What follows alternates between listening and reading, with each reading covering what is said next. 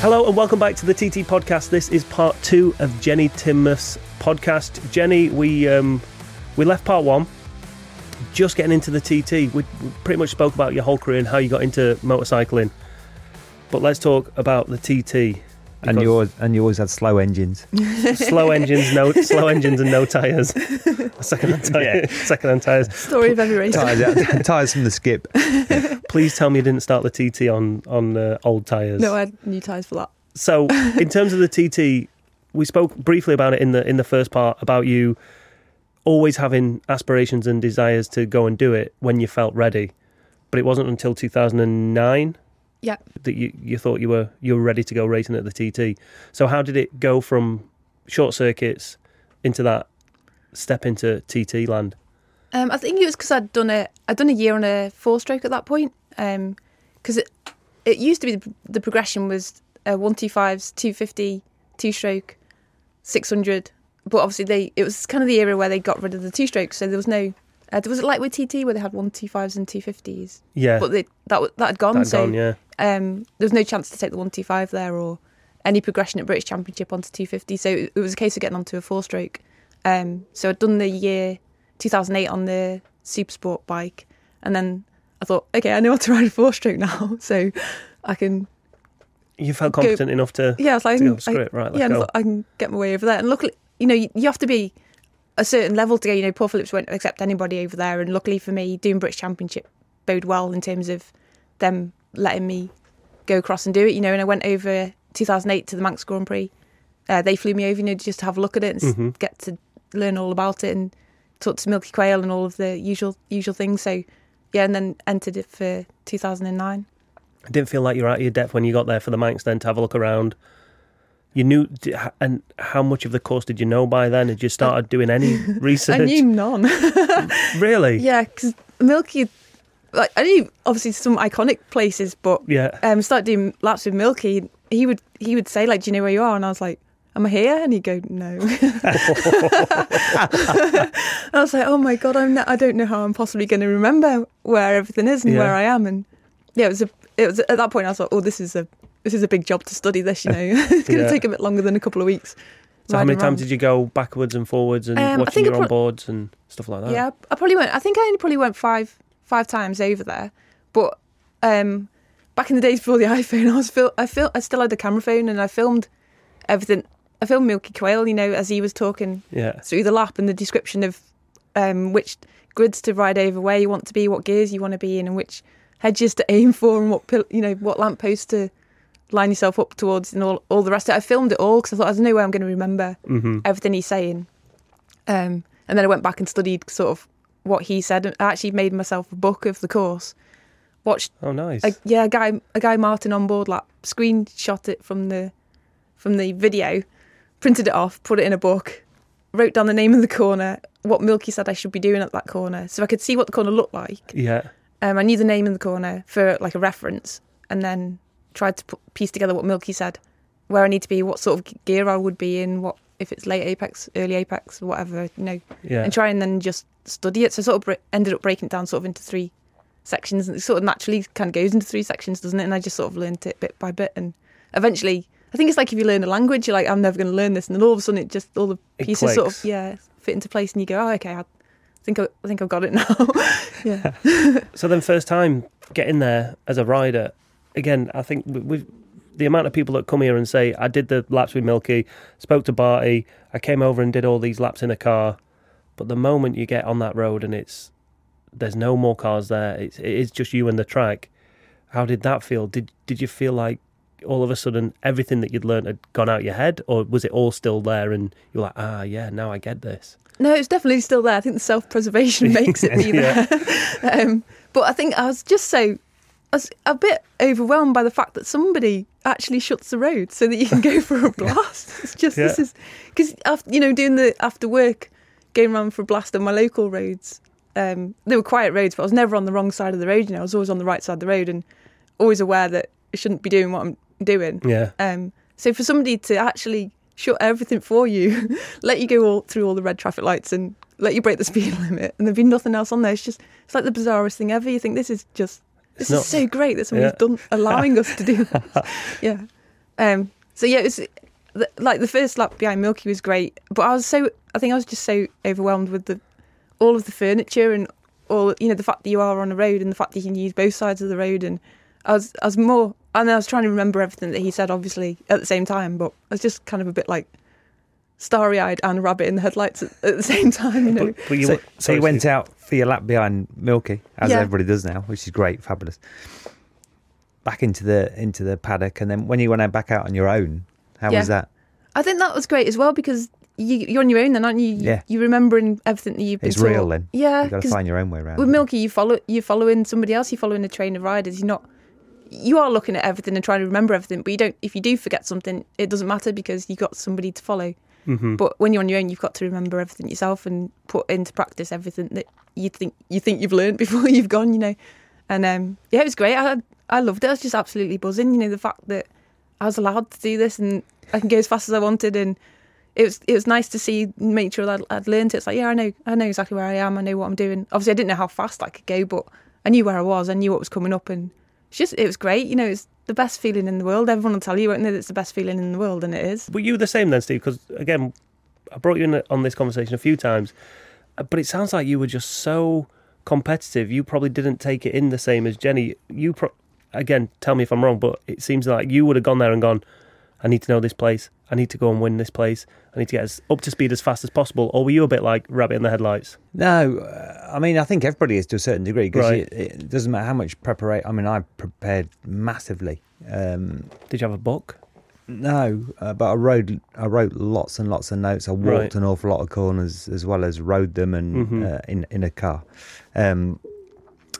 Before my first event, before my first laps, I spent a lot of time driving around and going around with other people, other riders, for advice on various different things. I was lucky to have this kind of Mick Grant in my corner as well, helping out and stuff. And he, it was purely to keep me safe.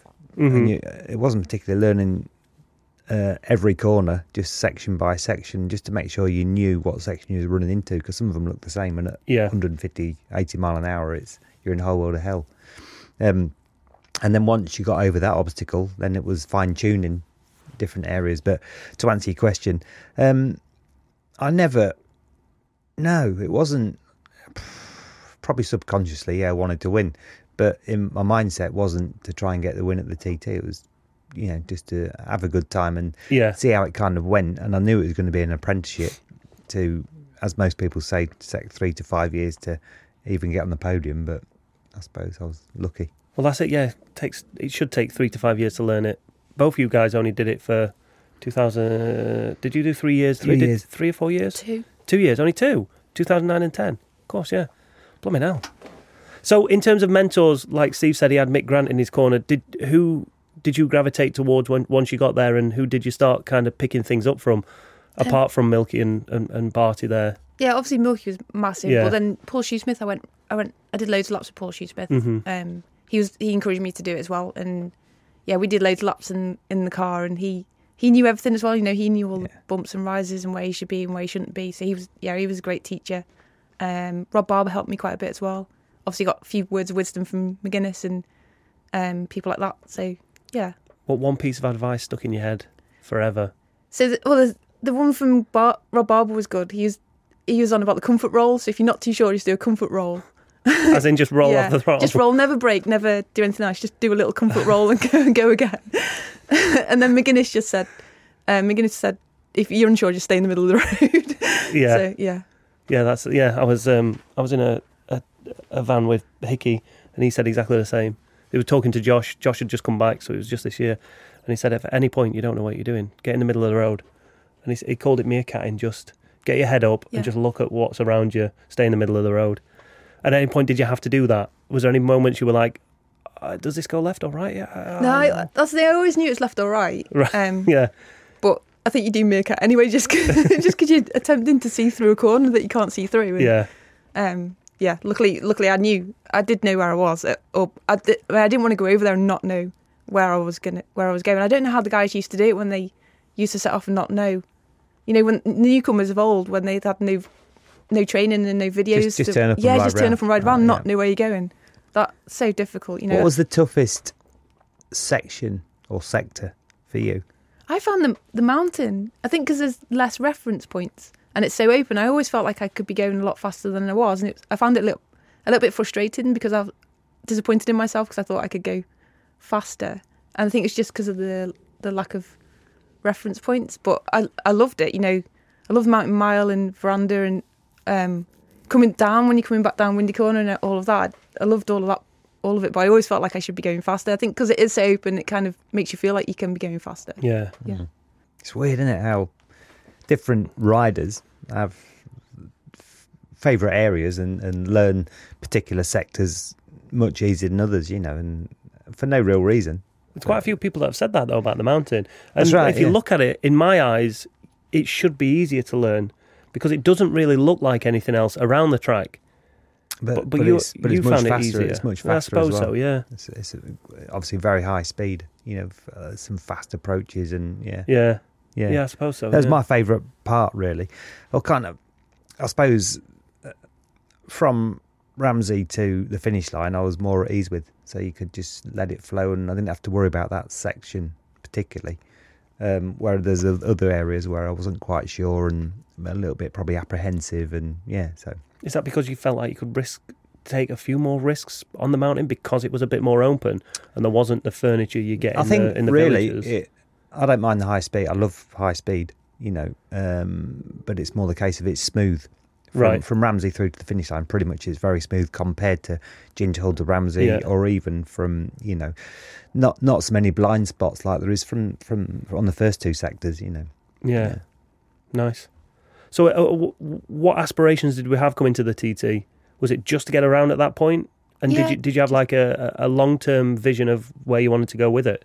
No, I just wanted to race it. To race it and be part of it, and to have done it and get round and make a good account of myself, not be awful, and and obviously everyone that goes over there, I think you have to do it and go, is this for me or is this not for me? And it was totally for me straight away, but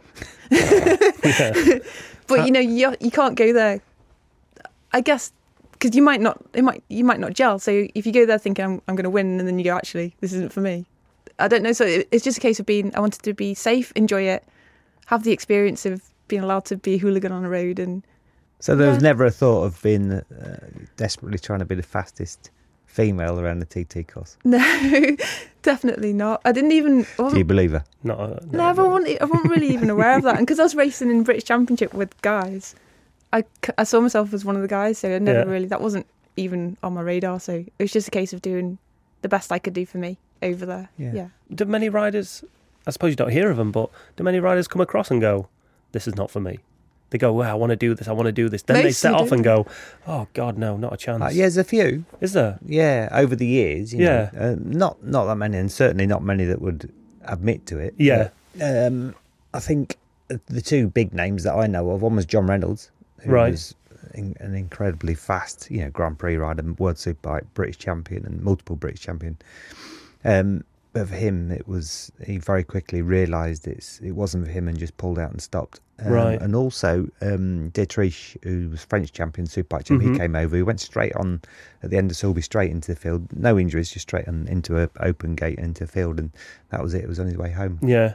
But it takes a braver person to admit that and to face up to the next and walk away. Yeah. Than it does to compete on the course in a dangerous way if you're not happy with what you're doing. Yeah. But again, I suppose at the first year of going there, it's always going to feel like you're out of your depth, right? It's even though you love it, surely you must feel like this is a huge challenge to get around to finish a race.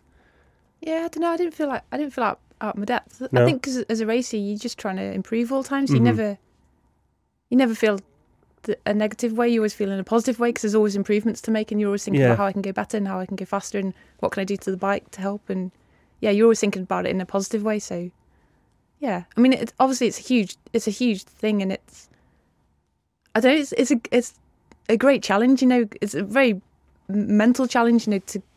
To concentrate and then to figure out how much you're willing to risk going around a corner that you can't see the exit point. And committing to things. It's just, again, as a racer, I think it's nice you want to challenge yourself. You thrive off those challenges and pushing yourself to see how brave you'll be. Mm-hmm. And the TT gives you all of that, you know. That was it. The bug had been well and truly got, and you were ready to go back the following year. Yeah, I loved it. And just the whole island, you know, it was bigger and better than I ever thought it would be. You know, I had a thought of what, you know, I went in 2000 as pit crew to Bill Smith, so I had a taste of it then, but to be part of it and to experience it, and the whole island's just great, you know, the whole atmosphere, and everybody's on a bike. It's not just you racing, everyone over there's on a bike, you know, there's bikes everywhere and everyone's loving it. And I think the fact as well, if you win a TT or you finish last, you get massive amount of respect because you've done it. Hugely, and just the whole, it's so great. When I came away from there, I was like, wow, I'd never appreciated how great an experience it would be and how such a fantastic atmosphere the whole event is, you know. Yeah. What was your scariest moment around TT? I can't actually remember one. I've thought about that and I can't actually remember one. That's good. Even to be fair, I did crash at the end of Silver Straight, but I wasn't scared about that. Because you got it wrong, or what had happened there? To be fair, it's one of those moments when I probably could have made it, but I decided in my head I couldn't. But on a short circuit, you would have committed. You'd have been like, nobody's ever thought that before. Yeah. I can make this. But I broke later at the end of Silver Straight and then thought, oh, I'm not going to make that. But luckily for me, I landed, there was two options. There was off, you go over a bit of a dip actually into a field, or there is actually an open gate. And I chose the big massive hawthorn bush in the middle, but it was like a trampoline. I literally just went bounced a little bit and then got back up. And I only broke the screen on the bike, and it was. You carried on. Yeah, well, I didn't carry on. I went back, you know, for the next day. But yeah, if you're going to crash anywhere, it was quite a good place to crash. Yeah, place to do it. Yeah. So you left in 2009. Were you happy with how your TT went? Yeah, obviously I did break the female lap record thing, so that was a big thing. I got to go in the press conference when the guys had won second and third, and there's me sat in there like, hello. So that was I'd overachieved what I imagined, and yeah, really, really happy. You know, I'd only done 1 year on a super sport bike. I'd never ridden 1,000 before, and I didn't really know how to ride that. So I was happy with what I'd done. I was in the point again where I wasn't too sure how hard I could push 1,000. So I was over the moon with what I did, and I only took 1,000 because Paul Phillips said, if you're going to come over, you might as well do as many laps as you can, and don't just bring the 600, bring 1,000 as well. So I did the 600 races and all the 1,000 races on a super stocker. So 1,000cc around there, man. It's still. I can't compute it. Well, it's so hard to. They're just so hard to. For a mere mortal like me, they're so hard to ride at a track, let alone on a road. Just hang on, isn't it? just hang on. As easy as that. What else have you got? What else do you ride? Trials, motocross, enduro? Yeah, what? I was just showing you before, wasn't I? I've got a bit of a collection of. Yeah, just tell the listeners what you get up to. Obviously, are you any good off-road? No, I know you do a bit of, on the ovals, a bit up at Buxton. Yeah, a bit of flat tracking. Eddie Collins. I love flat tracking. It's great. Yeah, great fun. So I got flat tracker. Absolutely love that. Just that's one of the best things to do ever. Enduro bike, a little bit of enduring. I'm really not very good. I'm pretty awful, but I love it. And then trials, a little bit trials. I'm pretty awful at that as well, but I love it. And then I've got over the years I've sort of collected. I saw you showed me a picture of your workshop of your bikes, and you've got a supermoto in there. Yeah, do you do any racing? I didn't race. No, I did a practice day at Three Sisters. Do you fancy doing? There's a round in November at Cabell Park. Cool. Do you fancy entering that? Because I know somebody that's going to be racing there. That's all. Hopefully, I'm going to do it. Yeah, and you could have another scalp. You've already done one in this room. you could. Listen, I've taken some scalps. I think I beat Dave Jeffries. Get out. Yeah, my first race. Definitely beat James Ellison. Beat him into third place. I made the podium. He didn't. Oh, he's getting all serious now. He's getting all competitive on you now. Come on, I'll take you on any day. Come on. In fact, come on, Steve. No. Yeah, you've got to do it as well. No, I don't do anything competitive anymore. So I've retired. Bullshit. That competitive edge is still in you. No, it's not. You must get it somewhere. No. Really? No. It doesn't bother me anymore, no. The only thing... I don't believe you. The only place I ride in a competitive nature is Goodwood Revival, but for that, I just enjoy the event and I'm not worried about winning. All right. Obviously, I won it a couple of years ago, but it's bizarre that no, honestly, I'm not. You can just be switched off. And, yeah, but you can be that competitive when you talk about it. You can see how competitive you were to then just go. But not now, not in the slightest. Oh, I don't know. If someone said, "There's a bike, Chris, and there's a finish line," I'd still go and try and beat everyone. No, whether I could or I couldn't, I'd go and have a go. No, right. Me and Jenny going supermoto racing. My money's on Jenny. So's mine. My money's not on me. Although Jenny's been practicing wheelies, so I heard when we came in for the TT preview. You said you've been practicing your wheelies. I've been practicing mine. Mine are terrible. Really, really. I'm shit at it. Let's move on to Hollywood. Stunting. How tough is it? How tough is it? The stunt game. You know, you've been a stunt rider on various films, you know, high profile films. But how tough is that? Do you have to do any crashing? Is it very dangerous? What kind of things do you have to do? It's not. It's all very, very planned. Obviously, you were with me. We were both on Mission Impossible 5 together. You saw the amount of preparation that goes into it. You know, it's very structured. They have a complete plan of what they want to see on camera. So, I guess in terms of that, it's not.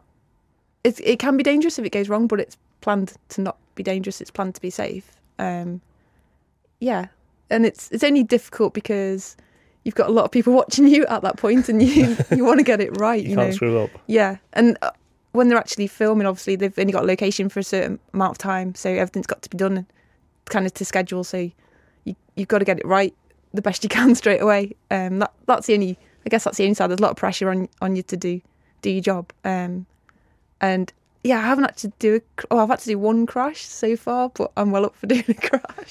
So it's like we need you to crash on purpose. So talk us through it. This crash. Yeah. What did you have to do? I only had to skid a bike, drop it, and then the hero character sort of jumps over the bike and runs off to save the day, sort of thing. It was only a little one, but to fall off, to crash a bike and make it look like you weren't supposed to crash a bike, and not try and protect yourself must be a difficult thing.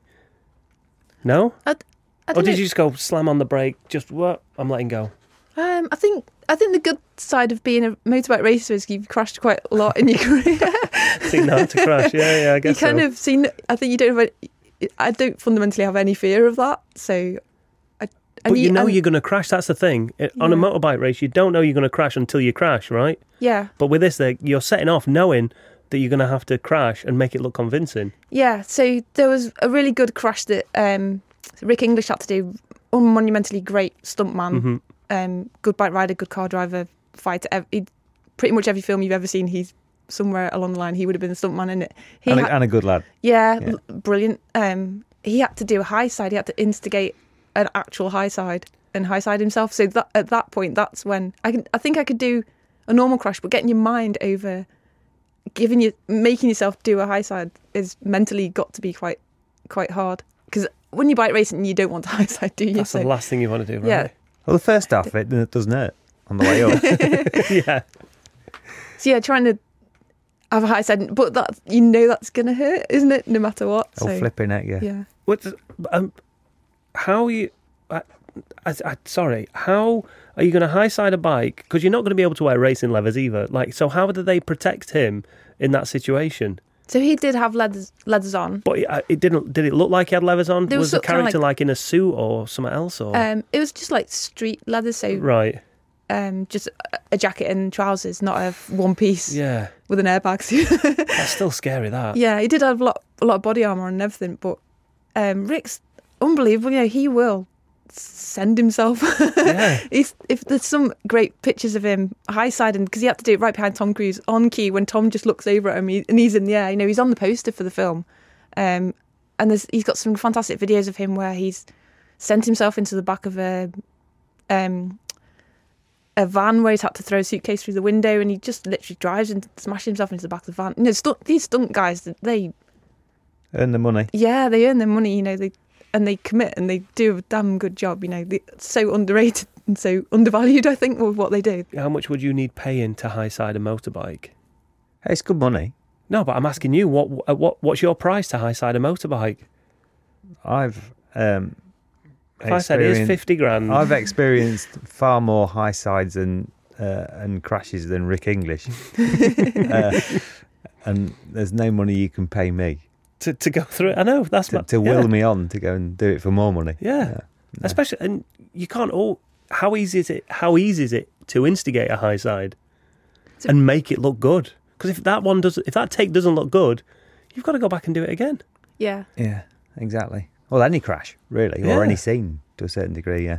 But especially high side, though. Would you do that? Would you do it, Jenny? If he said, come on. I'd have a go. I'd have a go. Not a chance. No. I've done it numerous occasions, not meaning to. Yeah, exactly. Yeah. But again, that takes you by surprise, and there's nothing you can do about that. But like someone's going, right, come on, we need you to give it a massive handful of beans and spit yourself off. Rick did it the other way. He did it on the back brake, so he couldn't in that position. He couldn't do it on throttle because he would have rode into the back of Tom Cruise on his bike. So he did it on the back brake. So he did a massive skid on the back brake, released the back brake. But when he was at 90 and just fired himself. Amazing. So what's the stunt world like compared to the racing paddock? It's fantastic. I feel really, really privileged to have been part of it. So name the films as well. Name the films you've been in. So obviously me and Steve, initially we were on Mission Impossible 5. So Steve was Tom Cruise's body double in absolutely. that though, right? Yeah. But I'm taller. That's cool. I was so lucky with that because I got to double the lead female character, so I got to do a lot of work. I think Steve did a lot of standing around, didn't you? Really? God, flipping it, yeah. So I felt super lucky. I got chucked in the deep end of doing quite a lot of riding. Again, that came from the TT. To be fair, so they needed a rider that could ride a mountain course. So it was at Atlas Mountains, and it was on a mountain road with a sheer drop the other side over the wall. So it was on a sports bike. It was that kind of riding they wanted. So.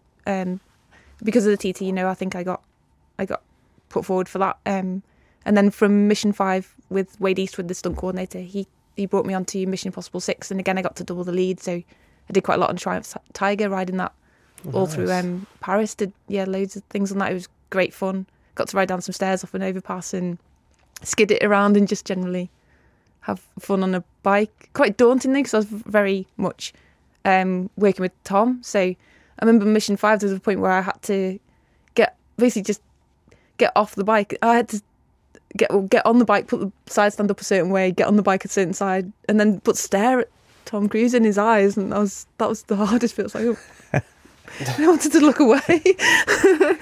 Jenny, there's still loads we want to talk about, especially when it comes to Hollywood, but we're going to have to wrap this one and we'll end it with Steve's quick-fire questions. Go, Steve. Right, one or the other. No explanations. Quick-fire, 10 questions. Wine or beer? Beer. 2-stroke or 4-stroke? 2-stroke. Good girl. Romantic spa weekend or weekend riding bikes? Weekend riding bikes. Pineapple or never pineapple pizza? Pineapple. Mass start or time trial? Mass start. Tom Cruise or Valentino Rossi? Oof. Valentino Rossi. Grandstand to Union Mills or the Mountain Mile? Grandstand to Union Mills. Peter Hickman or Michael Dunlop? Oh, can I say both? No. I like both. I'm just going to say Peter. BSB win or a TT win? Ooh. TT win. Last one. Maria Costello or Anna Carrasco? Anna Carrasco. Lovely. Thanks, Amazing. Jen. Jenny, we'll get you back on because there's still so much to talk about. Thank you for coming. Thank you.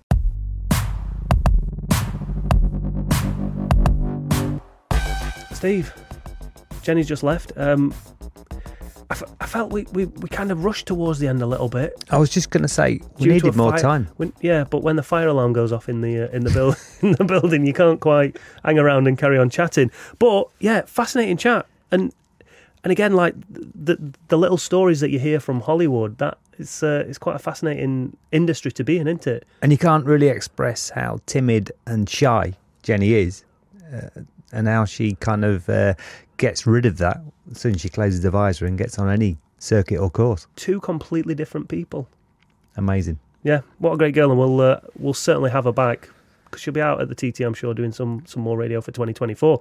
That next episode will be available next week on this podcast feed. And if you can't wait till then, you can watch it over on TT Plus. Head to ttplus.iomttraces.com and sign up for free. I'd normally say at this point, me and Steve will be back. However, the next set of recordings are going to be done on the island at the Mike's GP. And unfortunately, Steve's not joining me. Too busy. What are you doing? I'm burnt out with you. You really have had enough, haven't you? No, I'm joking. No, I'm on other duties, obviously, with my Cinetic BMW team, so I'll be elsewhere. However, hasta la vista. Rest assured, Steve will be back. Make sure, wherever you're listening or watching these podcasts, that you enjoy it and you're back for next week's episode. See you then.